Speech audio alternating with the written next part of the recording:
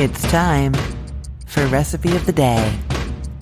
Happy National Noodle Day. In celebration of that starchy, carby, wonderful food, I am sharing my favorite fettuccine Alfredo recipe with you today. Now, the recipe that I'm going to be telling you about is the authentic Italian fettuccine Alfredo recipe. It is quite a bit different from what we might know from Italian restaurants here or from Olive Garden. That sauce is like a bechamel with Parmesan cheese. So it's made with flour. Sometimes there's cream and milk. It's a thickened sauce. You know what I mean? The actual traditional Alfredo is quite a bit different. There's no cream. There's no flour. Very, very, very simple and very lovely dish. It's wonderful for a weeknight like this. You can just have some chicken or some shrimp and then have this on the side. It comes together very quickly. I think you're going to really love this authentic version. Okay, so if you want to get the link to this recipe that I'm going to be telling you about, head to cookthestory.com/ROTD and you will see the link there as well as the links to all the recipes that I talk about on this show. And you can subscribe to the podcast there as well so you don't miss any episodes. Okay,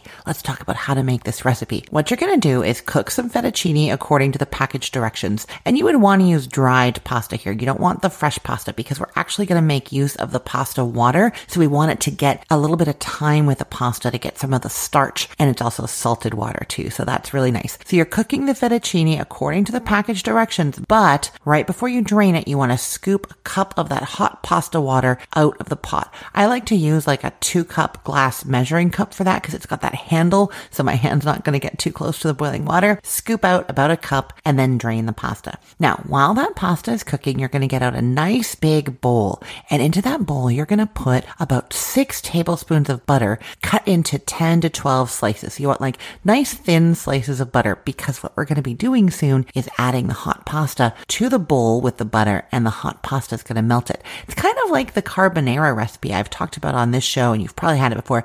That one you have the hot pasta cooking the eggs, right? In this case, the hot pasta is going to be melting the butter and some Parmesan cheese. So into that big bowl of butter, you're also going to put 3 ounces of shredded Parmesan cheese. It's about 1 1/3 cup. You're going to want a little bit more than that for dusting over it all as like a garnish to serve later too. So you want maybe about 1.5 cups total. You're going to use about 1 1/3 cup here. Now I'm going to tell you, you don't want to use that powdered Parmesan cheese that you buy shelf stable at the grocery store. I love that stuff on pizza at like a pizza joint. It's on the table. It's so fun to sprinkle it on there. That is for that. That is not for this. For this recipe, you want real Parmesan cheese. You can buy it already shredded or you can shred your own. Okay, so into that bowl, you've got the butter, Parmesan cheese. You're going to put about 1/4 teaspoon of salt. Give it kind of a quick little toss. Then as soon as you've drained that fettuccine, remembering to reserve the cup of hot water, you're going to add the fettuccine to the bowl with the butter and then pour in about 1/4 cup of that hot pasta cooking water.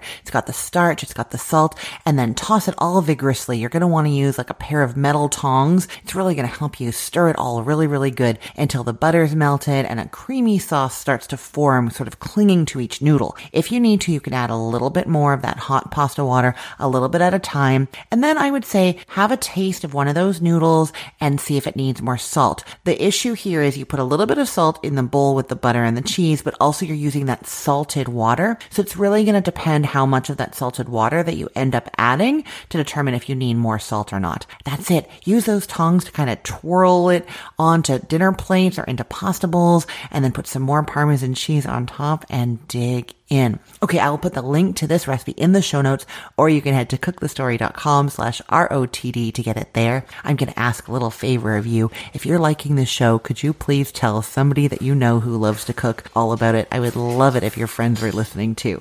Alrighty, let's get cooking.